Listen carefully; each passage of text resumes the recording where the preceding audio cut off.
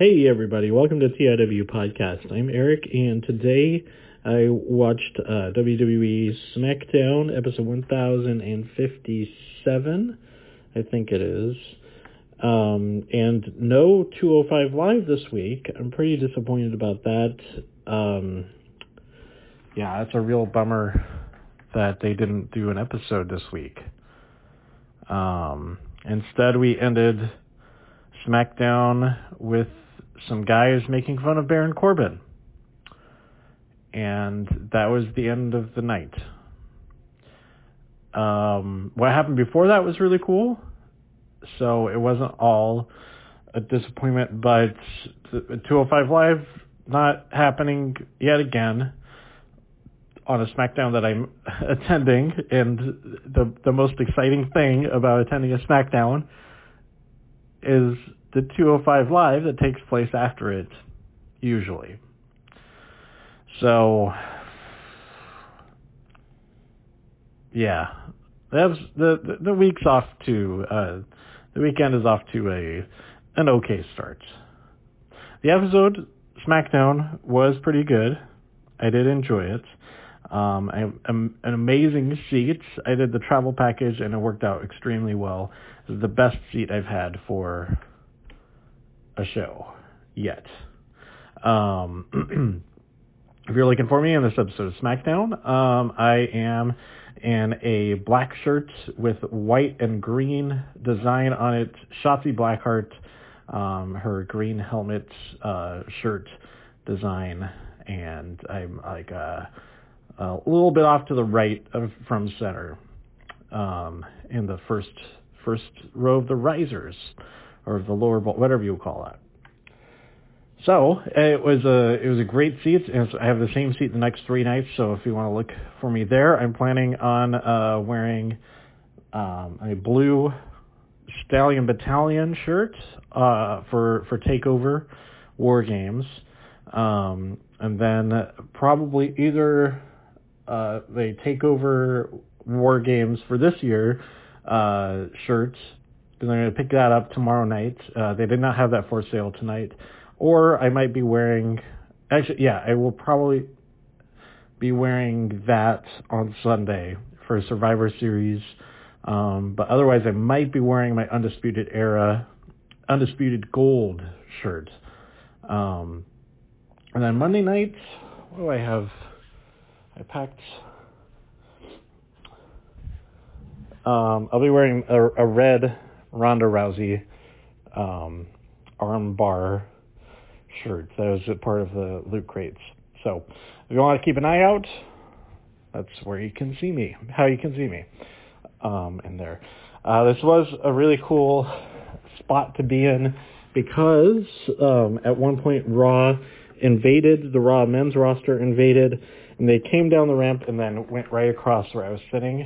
I checked out the clip on YouTube, and it doesn't look like they used that angle where I would have been visible. They were a little bit further down, but it was really exciting. I got some video of all those guys walking past. So let's talk about what actually happened on this show. We had a dark match where Cesaro fought Apollo Crews, and Cesaro won. That was a pretty fun match. Then we had Team SmackDown, the women's Team SmackDown. After a little bit of a rally, I guess a rally is the right term for that. Team SmackDown, all of them getting together at the top of the show. It's like we're opening our doors, we're welcoming them so that we can beat them up. So they open the door, and nobody actually uses that door until much later in the show. But the Women's Survivor Series team, the SmackDown Women's Survivor Series team, goes out to the ring and issues a challenge, and that challenge is met by the Raw Women's team and then the NXT Women's team, and it's very exciting that this confirms who is on that team. It is the same as Rhea's team for War Games, with the addition... Okay, so it's Rhea Ripley, Candice LeRae, Mia Yim and Tegan Knox, and they need a fifth member, and that fifth member, unfortunately, isn't Dakota Kai. That would have been nice, but it is Toni Storm. So if it was going to be anybody that besides Dakota Kai, I'm pretty happy that it's Toni. So it was awesome to see her there on SmackDown. And so then we had a captain's match, triple threat between Charlotte, captain of Team Raw, Sasha Banks, captain of Team SmackDown, and Rhea Ripley, captain of Team NXT. Rhea is the captain of both War Games and Survivor Series. So well done. Anyway, what happened? There's some really cool stuff in this match. I recommend checking it out.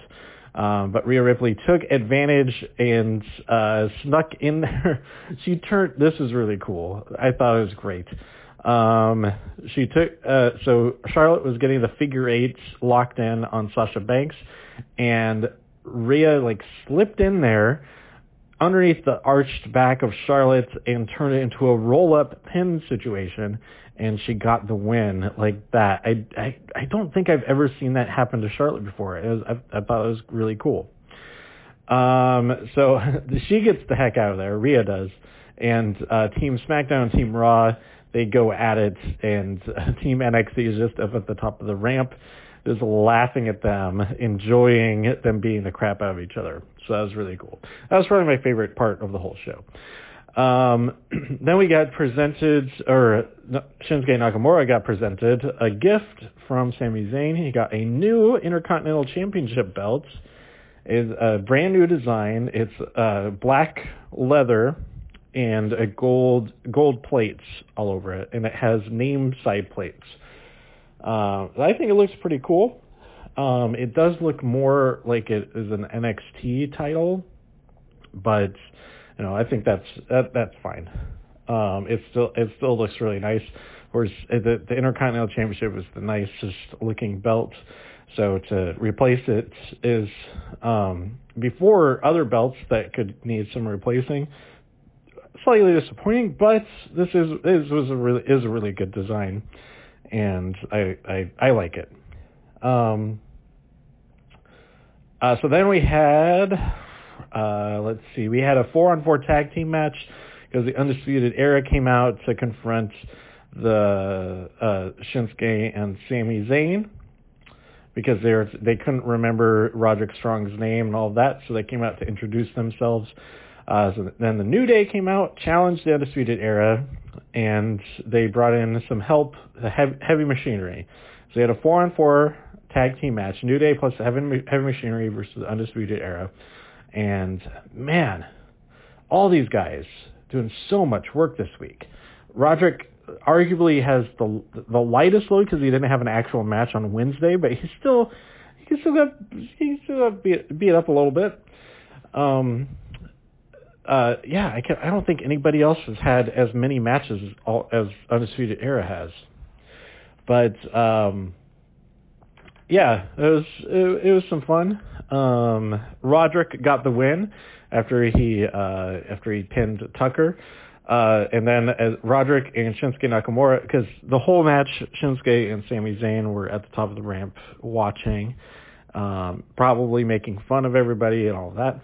But afterwards, Roderick and Nakamura are fighting each other, and then AJ Styles comes out and attacks them, and that's a nice little preview for Sunday. That match is going to be amazing. I think that's going to be the best match of the night.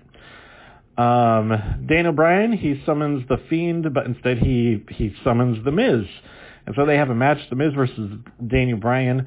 It is a no contest because, or I guess it might have been a disqualification, but towards the end, Bryan was about to win, probably, but The Fiend appeared and got Daniel Bryan with the mandible claw. So we'll see what happens next there. Then Bayley attacked Shayna after Shayna came out to challenge her. I thought maybe that Becky would show up as well, but I guess she showed up enough on Wednesday night. at NXT. He doesn't have to bother coming to SmackDown. And then our main events, which was Roman Reigns, Shorty G, and Ali, Mustafa Ali, he has his name back, versus Chad Gable lost his name so that Mustafa Ali could get his first name back, versus Baron Corbin, King Corbin, Dolph Ziggler, and what's his name, the Robert Roode fellow. This match, what happened in this match? There's some good stuff going on in here. I was enjoying it. I was getting all on board rooting for Mustafa Ali. He's from Chicago, so the crowd was really getting behind him, so that was nice. And there's some support for Shorty G as well. But the invasion, full-on invasion from first Raw, they came down the steps near where I was and then went across right in front of where I was sitting. So that was really cool. It just was like kind of, I had my phone videoing with one hand, and I was like kind of doing on the barrier with my other hand clapping for him. So yeah, that was really cool. And then the NXT came down that ramp that they left the door open for them with a I guess it was a tank. Maybe not really a tank. It was did it have a turret on it? It might have just been a truck. I don't know. But they all came down the ramp. Chaos ensued. We got some great stuff with Keith Lee doing a bunch of stuff, and there was a lot going on, and I really enjoyed that.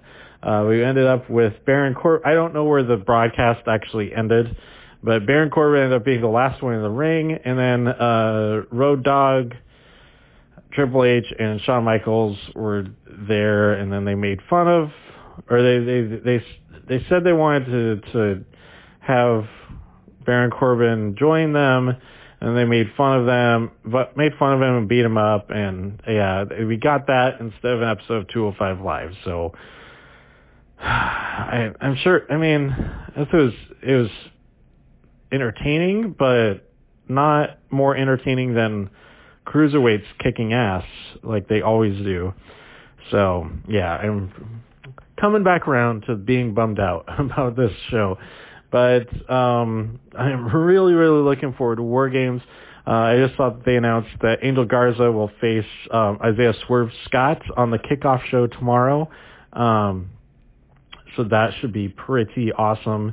And I hope maybe they'll add a cruiserweight title match on the actual show. That would be awesome.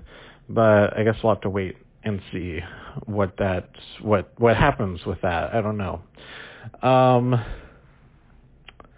Yeah, I'm just really bummed about no 205 Live. I watched some other stuff. I'll record some episodes about these tomorrow during the day.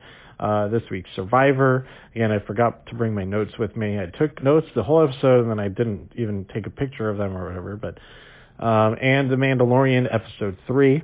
So stay tuned for my thoughts on all of those. And then, of course, up next is War Games. I suppose I could talk predictions real quick here. Let's see what's going on in War Games 2019. Come on, type better. Okay, War Games 2019. I think Angel Garza will win the kickoff show match. Let's see. Oh, it's not on the Wikipedia page yet.